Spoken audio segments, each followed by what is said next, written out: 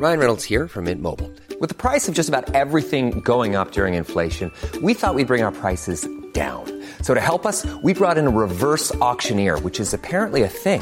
Mint Mobile Unlimited Premium Wireless. How to get 30, 30, bit to get 30, bit to get 20, 20, 20, bit to get 20, 20, bit to get 15, 15, 15, 15, just $15 a month? Sold! Give it a try at mintmobile.com/switch. $45 up front for 3 months plus taxes and fees. Promo rate for new customers for limited time. Unlimited more than 40 gigabytes per month. Slows full terms at mintmobile.com.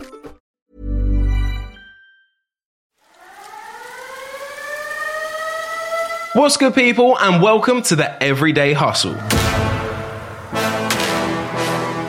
the show that explores the 5 most important days that have changed the lives of the world's best young creators, entrepreneurs, and inventors. With new guests on the show each week, they'll be telling us their incredible stories and their everyday hustle. If you're on a journey, need some inspiration, or just want to hear from some of the best young minds around, then subscribe wherever you are listening to this. Follow us on our socials at Everyday Hustle Show on Instagram and ED Hustle Show on Twitter. This is the Everyday Hustle.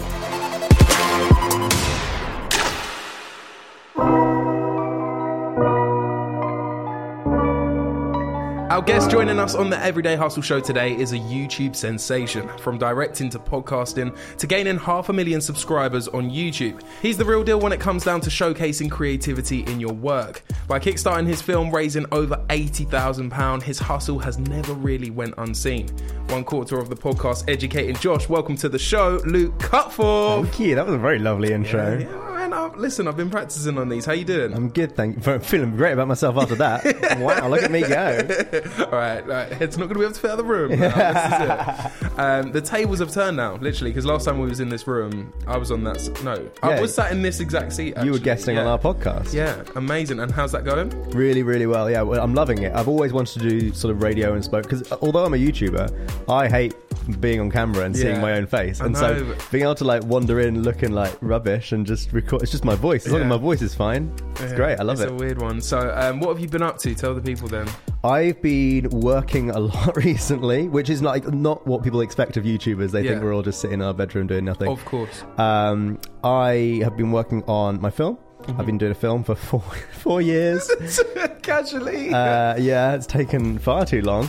And I've been doing my podcast, obviously. Mm-hmm. And generally, I've been trying to sort of better myself as a person as well. Yeah. Like, I've been going through some brain things. Mm-hmm. I'm sure we'll get into this, I'm sure. Yeah. But I've had like a bunch of really interesting, groundbreaking depression therapy, which has been really great.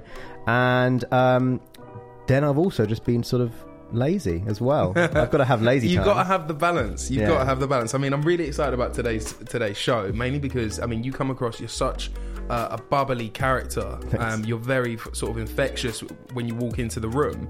But there are a lot of sort of ins and outs that people may not necessarily see from your YouTube channel or from knowing you as Luke Cutforth, which I'm sure we're going to get into today. But first things first, the people that come on the show, they talk about what the word hustle means to them. So what does that mean to you? Okay, so when you asked, you sort of prepared me a little bit for this, and I looked up what hustle means. Okay, right. He had to be that that's guy. What I'm like. He had to be that guy. And it said it was all about sort of like pushing each other out the way, and I don't like that at all. It says to push roughly or to jostle or hustle and bustle. Is it exactly. Is that what, and I don't like that at all. No. And I'm very much somebody who I don't want to push anyone else out the way in order to get where I want to go. Yeah. I guess to me it means the exact opposite of my life. I see the hustle as working in the rat race, working in traditional jobs, and I've never done that. I started YouTube when I was 15 years old. I started earning money from it when I was 16, and this has been my life for the whole time I've been an adult. And so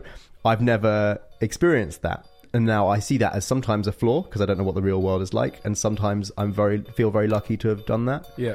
So that's what I see hustle as, is the complete antithesis of what I do with my life. So I'm Luke Cutforth, and this is my Everyday Hustle.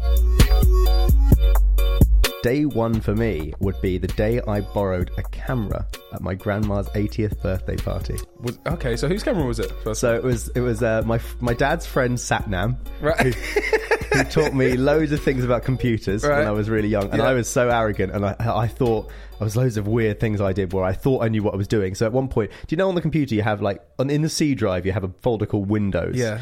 I was like, oh, we need to move some space, so I just moved Windows to another place, and then the computer did not work at all. But Satnam lent me a camera, and I ran around my grandma's 80th birthday party filming loads of things, and that's where I really got into this love of recording stuff. How old was you at this time? Honestly, I don't actually know. I think I was probably about 7 or 8 years old. Right. I'd have to look up my grandma's birthday to tell you that. Yeah. Okay, so Satnam obviously was the key in for you. He was the plug. Yeah, well... We got this camera and go around and start filming. Was that when the passion developed? Yeah, I think so. I mean, it's a difficult one to place. There's lots of different moments in my life where I've sort of fallen into this film world, because the weird thing is I don't actually fit in the film world at all. I'm a very logical, very scientific, very unarty person. Yeah.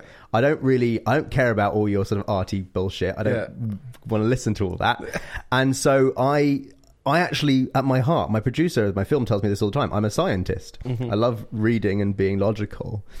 And Satnam, I suppose, was my route into that, because he taught me how to use a computer. And how to use a computer is how I then got into sort of doing visual effects and editing, and that sort of more nerdy, computery, logical side of film. Oh, okay, so you're like 7, 8 years old. Yeah. Listen, at 7, 8 years old, I was putting a can in my bike to make it sound like a motorbike. Oh, I did that. I got a little piece of cardboard actually and put it on the back wheel, and it goes. I mean, this is like what on earth? We've lived two different, completely binary opposite childhoods, and we've here. Ended up in the same place. Yeah, doing do you know a what I mean? Well, this is it.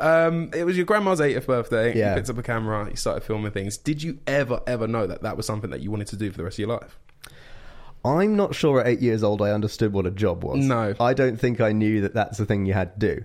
But I did know, I think I knew very early on, this is what I want to do forever. Like, I don't want to stop doing this. No. And so by extension, I guess in my childhood mind, yes, I wanted to do that as a job.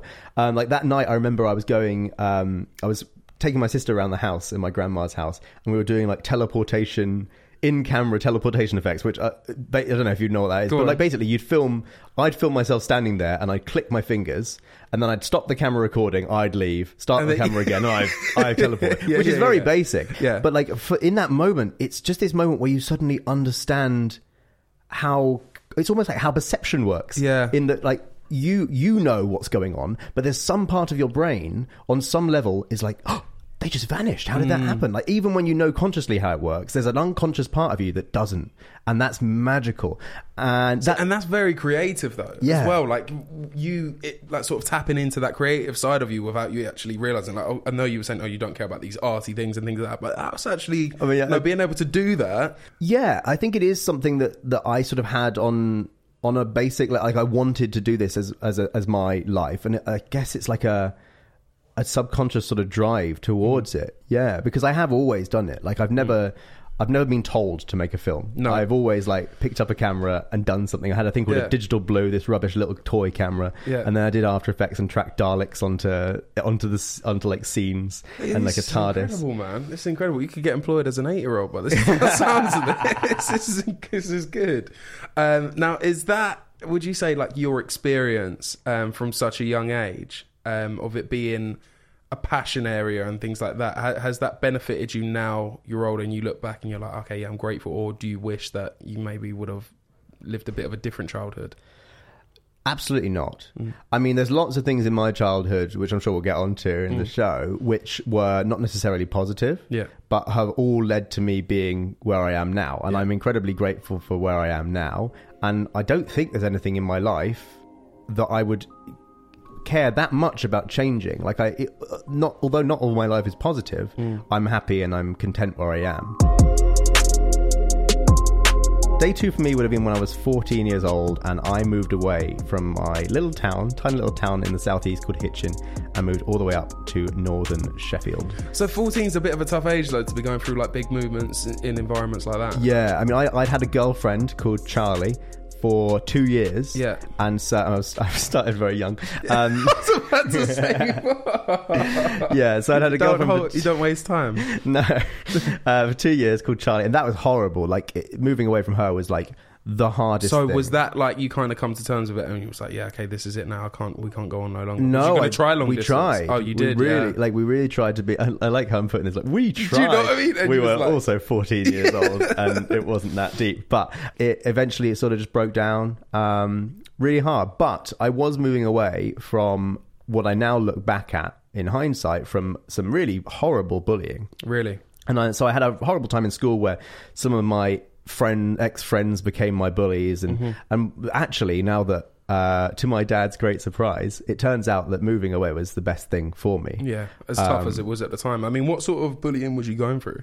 So mostly it would have been mental, but often it became physical bullying. Yeah. One really specific memory in my head is I was cornered in an alley, and these guys all had rubber bands and paper clips or pins, something like that, something metal, and they were pinging them at me, and they were hitting me in the eye and in the face. And that was this moment where I just like broke, and I just screamed and like roared out and like sprinted away, and finally told a teacher I was a little grass. I wasn't a little grass, but I became a little grass. 100%. But looking back now, that would be the best sort of point of call, because you're so young, man. Yeah, and obviously what your listeners can't see is that I'm ginger, and so that happens. I was bullied a lot for being. That's why I was picked on, because I was a little ginger boy. And so when I moved away to Sheffield, I was able to. My mum took charge and was like, although I do want you to be yourself, maybe we should dye your hair. So, really? Yeah, so I dyed my hair blonde. Did that help the situation? Yeah, well, it took a good few months for them to realise in the new place. Before the roots came out, let me tell you. And then they realised, I was like, oh, here we go again. Yeah. Fantastic. But by that point, the nice thing about being in a mixed school and being like not a particularly manly man, I'm not a very macho guy, I made friends with a lot of the girls.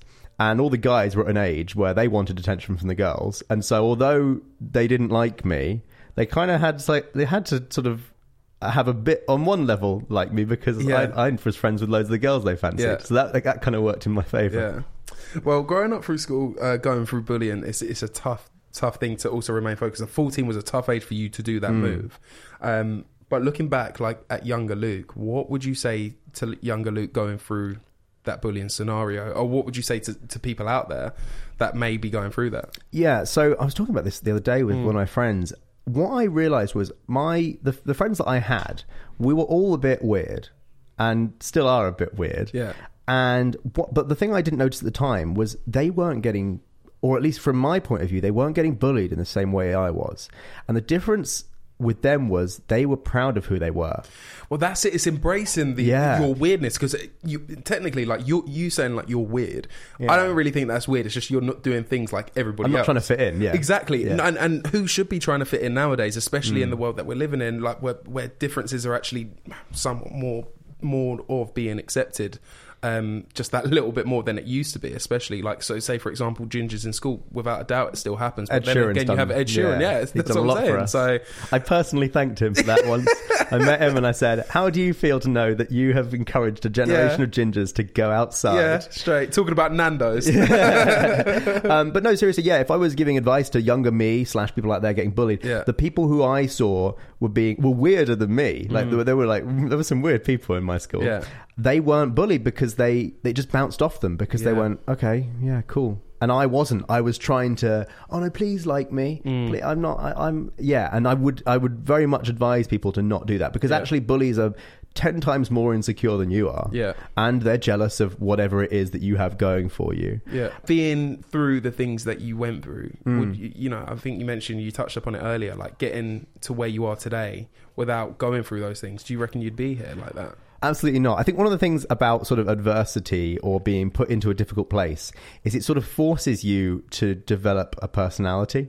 Because if people think you're ginger or are unattractive or whatever, then you've got to find other ways to make them like you and make them spend time with you.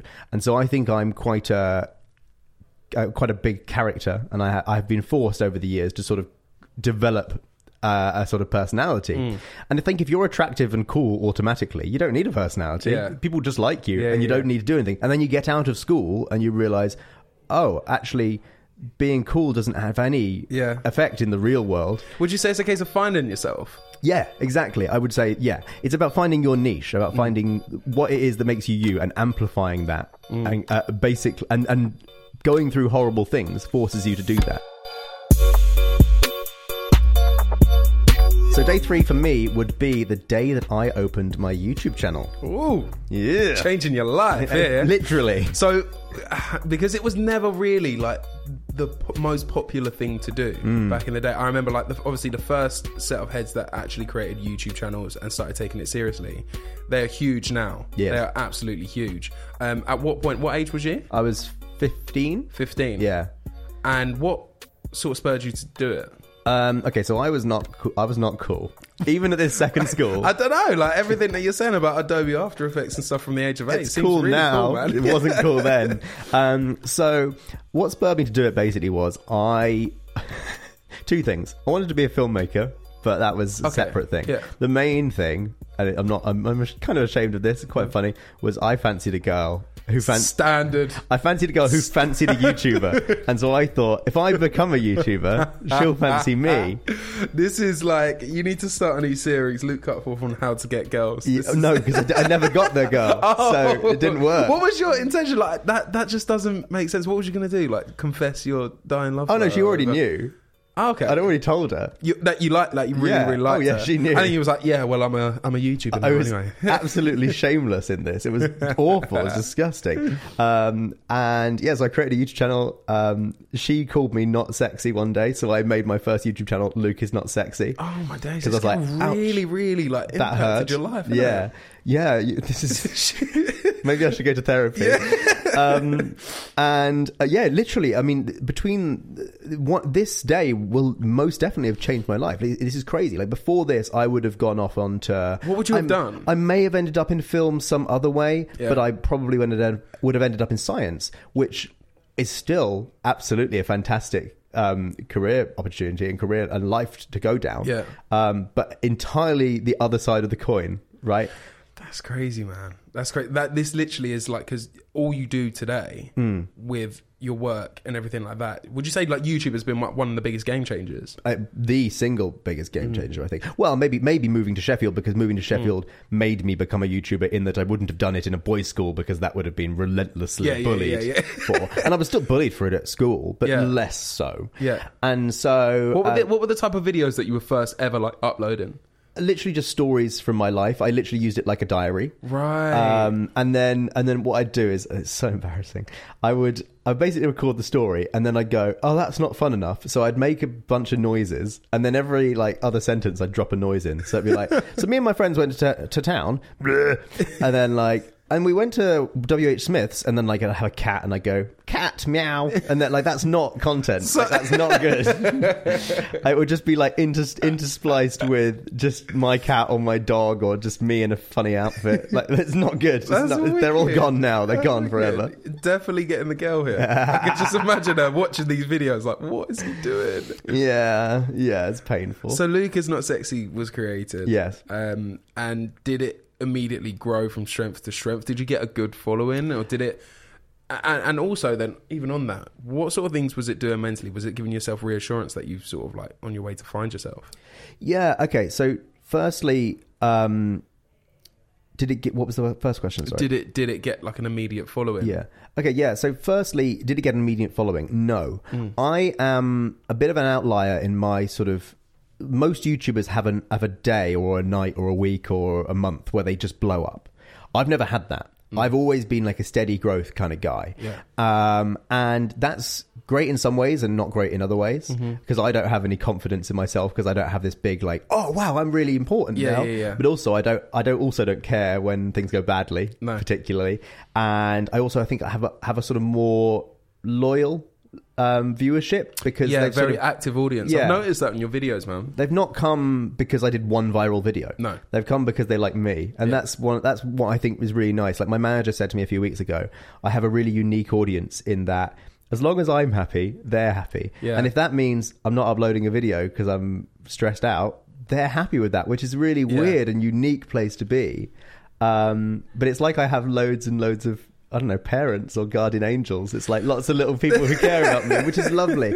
That's like it's a really good place to be. Well, that's doing it for the right reasons, though. But I think nowadays there's a lot of people that don't do it for the right reasons. They do it to try and get that viral video and blow up overnight. Yes. And then consequently to that, you get sometimes slated, isn't it? It's quite a dark place, YouTube. It can be. It is, and I think what it does to you is you're, like I said earlier, I think there's parts of your brain that don't fully understand what's going on a conscious level. And I think if you blow up overnight, you suddenly think you're really important. Your sense of self gets so high, and then when it goes away, your sense of self shoots back down, and you go, oh, I actually wasn't important. And that's really sad. And then your body sort of readjusts and goes, you're less important than you think you are, and you should always underassume your importance. And I think that's quite a miserable place to be. So starting up your YouTube channel, did you feel like you was finally on that journey to finding yourself?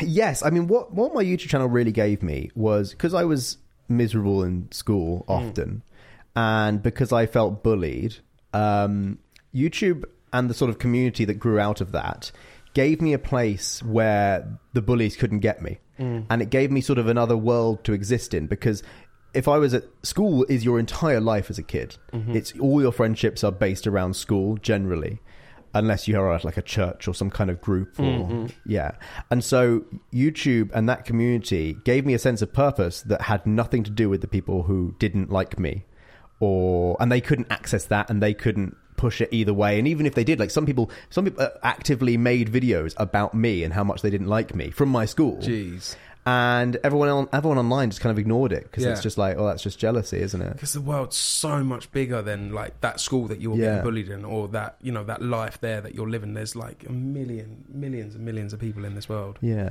And also, you asked about whether it helped me sort of find myself.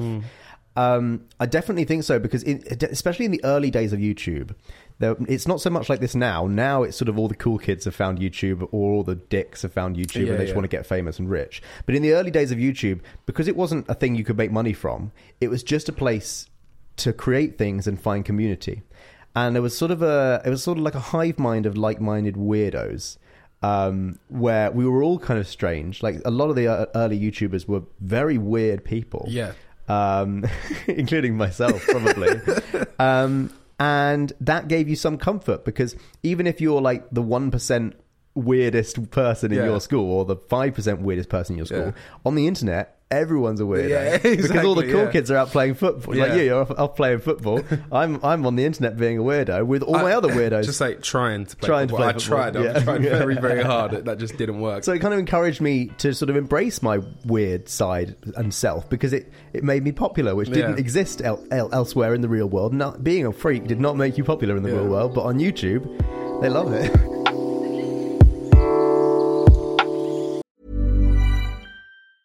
Hey, I'm Ryan Reynolds. Recently, I asked Mint Mobile's legal team if big wireless companies are allowed to raise prices due to inflation. They said yes. And then when I asked if raising prices technically violates those onerous 2-year contracts, they said, "What the f*** are you talking about, you insane Hollywood ass?" So to recap, we're cutting the price of Mint Unlimited from $30 a month to just $15 a month. Give it a try at mintmobile.com/switch. $45 up front for 3 months plus taxes and fees. Promo rate for new customers for limited time. Unlimited more than 40 gigabytes per month. Slows full terms at mintmobile.com. For the ones who work hard to ensure their crew can always go the extra mile, and the ones who get in early so everyone can go home on time, there's Grainger, offering professional-grade supplies backed by product experts, so you can quickly and easily find what you need.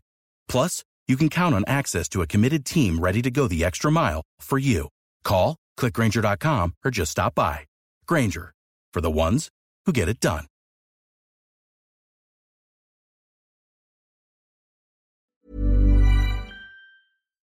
Okay, so day 4 for me would be the day that my parents found out I was depressed.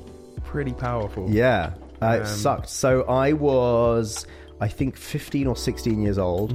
They found me passed out. Oh, I think I was wriggling. I think I was like I was basically so drunk in a field in Sheffield where I lived, a little while away from my house. Is this daytime? No. It was like 2 a.m. probably. And I used to get drunk quite a lot because I was so unhappy and liked to party. And on this occasion, I'd got so bad that my friends I was with had called my parents. And that, in like friend world, you don't do that. No, you never do that. But they were like this is not okay. And so, yeah, my dad turned up with the car, took me home. This sort of was about half a year, maybe a year after the first time they'd found me drunk, where I was taken to hospital for it. Wow. And yeah, and I was in such a state that I was just crying and did not think about all the things I was trying to hide from my parents. I was just telling them all this stuff, like, I'm depressed, I'm self-harming. They found scars on my arm. I had pictures on my phone of my self-harming. I don't even know why I took those, but they were there. And so that was a really difficult moment, because I think that's something I tried to hide so much from them, partly to protect them and partly because I was embarrassed. Yeah. But it sort of, I think, became a turning point in that, and that stuff stopped quite soon because my parents sort of understood that actually I wasn't as happy as I seemed. Yeah. I mean, what things were you going through mentally? So just so that we can get an understanding, like what thoughts and feelings? It's really hard to remember because I've kind of blocked out most of it. Yeah. Really. I definitely felt suicidal. I definitely felt that nobody liked me and that I had no worth at all. And I still feel like that sometimes. I definitely often feel that nobody likes me, but I also know that people do, so it's fine. And I think that's just, I seem to have sort of a complex in my head. I assume somebody doesn't like me until I know that they do. Yeah. And so the sad thing about that is there's 7 billion people in the world. I assume most of them don't like me. But then looking like in the deeper picture of that, do you think that it's just very important to like yourself? Yes. And that's sort of where I've got to now. Yeah. I'm sort of on the way to that. Yeah. And actually, the other realization, not only to like yourself, is that most people don't think about you that much. No, yeah, you're not exactly. actually that They've got their own lives to live. Yeah. And so I think it stems from not only a lack of confidence, but also a massive arrogance that I think people think about me that complexly. Like, it's definitely an arrogant thing to go, this person hates me. Actually, I remember, you know, Zoella, the YouTuber. I remember having this thing where I thought that that she hated me for some reason. Yeah. And then my friend Evan just went, I don't think she even thinks about you ever. I don't think she cares about your existence. Like, well, fair enough, yeah. So, was this point here? Was this when your depression was at its worst? It depends how you measure it. I think in terms of me being unhappy, yes. But in terms of sort of the more subtle forms of depression, i.e. sort of lack of motivation. I mean, it's a roller coaster. It's a roller coaster journey, isn't it? I think that was a more recent thing. I think it got to the peak of that maybe a year ago for me, which is when I really started, like, as I said earlier in the show, seeking these sort of alternative treatments for this, which so far have been working very well. So what are those treatments? So the main thing I've been trying is a thing called resonant transcranial magnetic stimulation. Right. Basically what it Sounds is they put a big magnet, big electric magnet on your head in the areas that deal with anxiety and mood regulation. And the part on your frontal left hemisphere, prefrontal lobe on the left, they make that bit bigger and stronger because that controls positive mood. Right. And then they're literally lifting your mood. Yes. Well, they're basically making the area of the brain that controls mood grow and get stronger. Right. And then they put a different type of magnetic stimulation to the prefrontal right hemisphere. Sorry, psychologists, I'm getting this very wrong. Yeah. But that deals with anxiety, and they make that part shrink. Is that not dangerous? Well, I'm still alive. So I think it's very targeted, just to the specific part of your brain, and they have very good research behind it. And it has, I know for people it hasn't worked, but I also know for myself it very much has. Yeah. The part it hasn't fixed is it hasn't fixed my motivation. So I'm still quite unmotivated, but I'm perfectly happy being unmotivated. Yeah. And I'm very the difference is normally when I don't want to work, I would sit on the sofa and feel rubbish because I'm like, come on, just do something. Yeah. Now I'm on the sofa and I'm like, could just sit here. It can just sit here, yeah. And that for me is a big difference. Like that's being able to accept it, being able to just exist without being terrified and without hating yourself is a big change. So that's very nice. What is your motivation on a week-to-week basis? Like, when you do find it? Well, that's the hard thing for me, is I don't have any. So the realistic thing for me is I've never had a real job. Yeah. I don't have anything particularly to fear because I've saved some money, so I could reasonably have a bit of financial crisis and I would be all right. I've locked that money away so I can't touch it and spend it on MacBooks. But I'm not financially scared in the short term. Yeah. I don't have a boss, so I'm not scared of them. I've never been homeless, so I'm not scared of that. I don't really have any fear, and I think that's where my lack of motivation comes from, is I've sort of got nothing to, and also have an audience who don't get angry when I don't upload a video, so I don't have fear of them. You need to start getting angry. Could everyone please just be mad at me? That would be so much better. My motivation really, the one difference is I'm motivated to do things I'm excited about and things that I think are good. Yeah. And so, because you did a video on this, didn't it? How I changed my life in 1 week. Yeah. And so I try and sort of do little things around the house that trick my brain into doing things that are good. Yeah. So, like, for example, I stick up Post-it notes all over my wall. Yeah, this is incredible. So you put them around the mirror. Yeah, I put them around my mirror, and then the night before I go to bed, I arrange which Post-it notes I'm going to get done. Yeah. And then in the morning, I try and do them, and I take them down when I've done them. And it's sort of like gamifying your life, because when you don't have a boss to get mad at you, you don't have a job to lose. You still need to keep some form of structure. Yeah, exactly. And so that's sort of how I do that. And it's a bit messy and a bit childish, I guess, that I have to make my life into a game. But whatever works. Exactly. Whatever works. So day 5 on the Everyday Hustle is 5 years into your future, where you see yourself going, sort of goals and aspirations that you want to tick off, or who you see yourself as a person. Yes. So, as I mentioned earlier in the show, one of the reasons I started YouTube because I wanted to make films. Yeah. And whether I believed it or not, really, one of my excuses for not doing my schoolwork and for making YouTube videos instead was, I'll be able to build up an audience and then I'll be able to make films. And I'm not sure if I believed that, but it did happen in the end. Yeah, let's not beat around the bush here. This is pretty incredible, this story. So over £80,000. Yeah, so I raised £85,000 on Kickstarter for a feature. And being in film, as I've said, is what I've always wanted to do. I love it. It's an incredible process. It's very, very difficult. And it's especially difficult because it's very expensive. Yeah. And that's the hardest part to get over. And so I have my producer, Josh. We were sort of going for meetings for like a year, trying to convince these rich people to give us some money. And we got close, and then we lost it, and then whatever, blah, blah, blah. And eventually Josh said to me, look, you have people online who care about you and who want you to succeed. Yeah.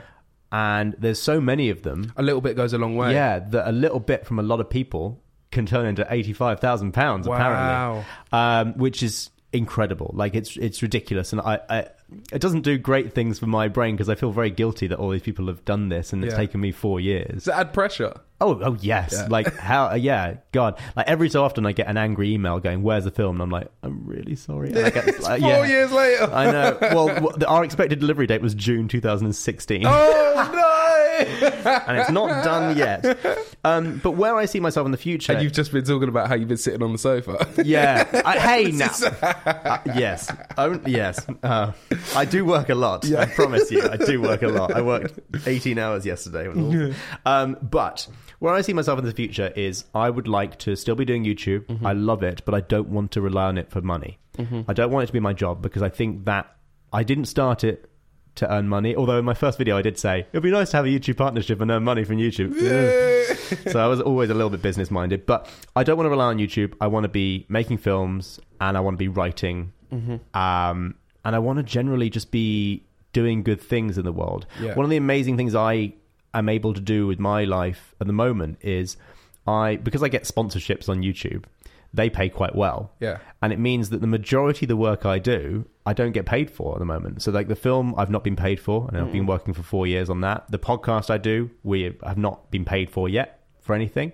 So, but I'm in a very lucky position where I can do things I care about and sort of know that they'll eventually... It's almost like having like a side hustle in a sense, while you can then pursue the things that you really, truly want to do. Exactly. And so where I see myself in 5 years' time is hopefully all those things, the fruits of that labour will have blossomed. Yeah.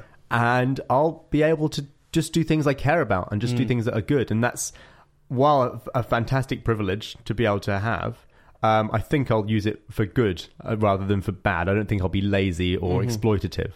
I'd like to do more charity work. I'd like to do films about things I care about, and try and sort of right some of the wrongs in the world. Very bold, not small plans. But that's where I think I want to be, and I want to be happy as well. I want to be not doing anything I don't think is right. Like, everyone has things they don't think is right. Like, for me, it's like eating sugar. It's not a very big one, but I don't like eating sugar. I'll have released a film finally. I hope it doesn't take 9 years.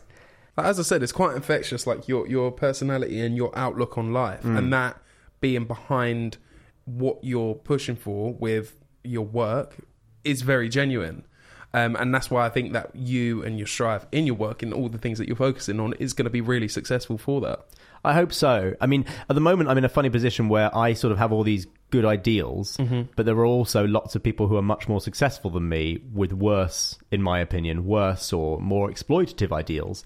And so I can't really justify, you should be good and not exploit people, because actually the people who are exploiting people are doing very well for themselves.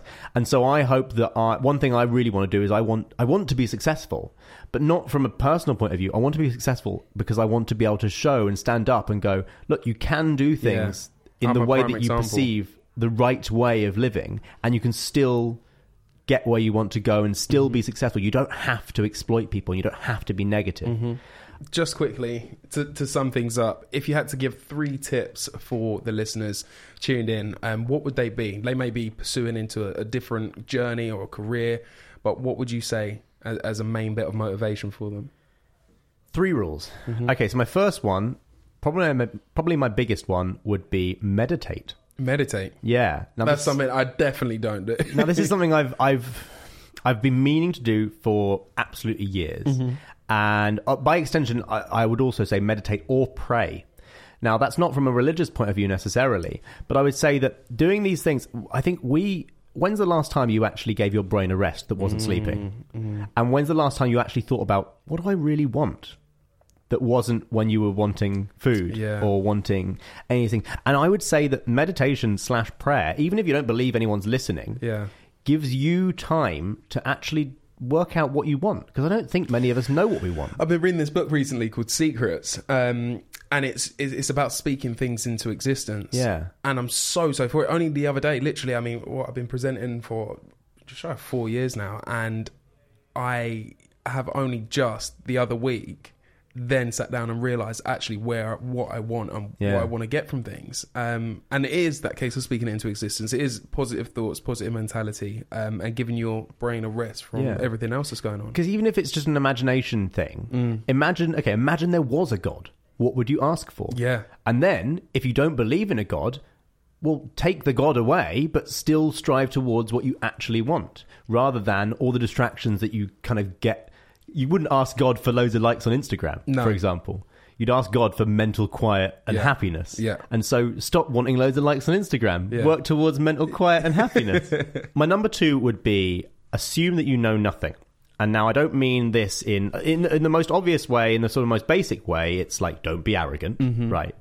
But also I would say read as much as you possibly can. Assume that somebody who has written a book or has lived a life for 50, 60, 70 years probably knows more than you do. And not even from a point of view of like, you can know something, like I know in the short term that sugar's bad for me. I'm not like an anti-sugar person, but it's a good example. I just think sugar's a good metaphor for everything because it's sort of our biggest drive as an animal. Sugar is great in the short term, but bad in the long term, or can become bad in the long term. And it might mean like a baby wouldn't know that sugar would be bad in the long term, but an adult would if the adult has then got diabetes or something. And they've got 3 teeth.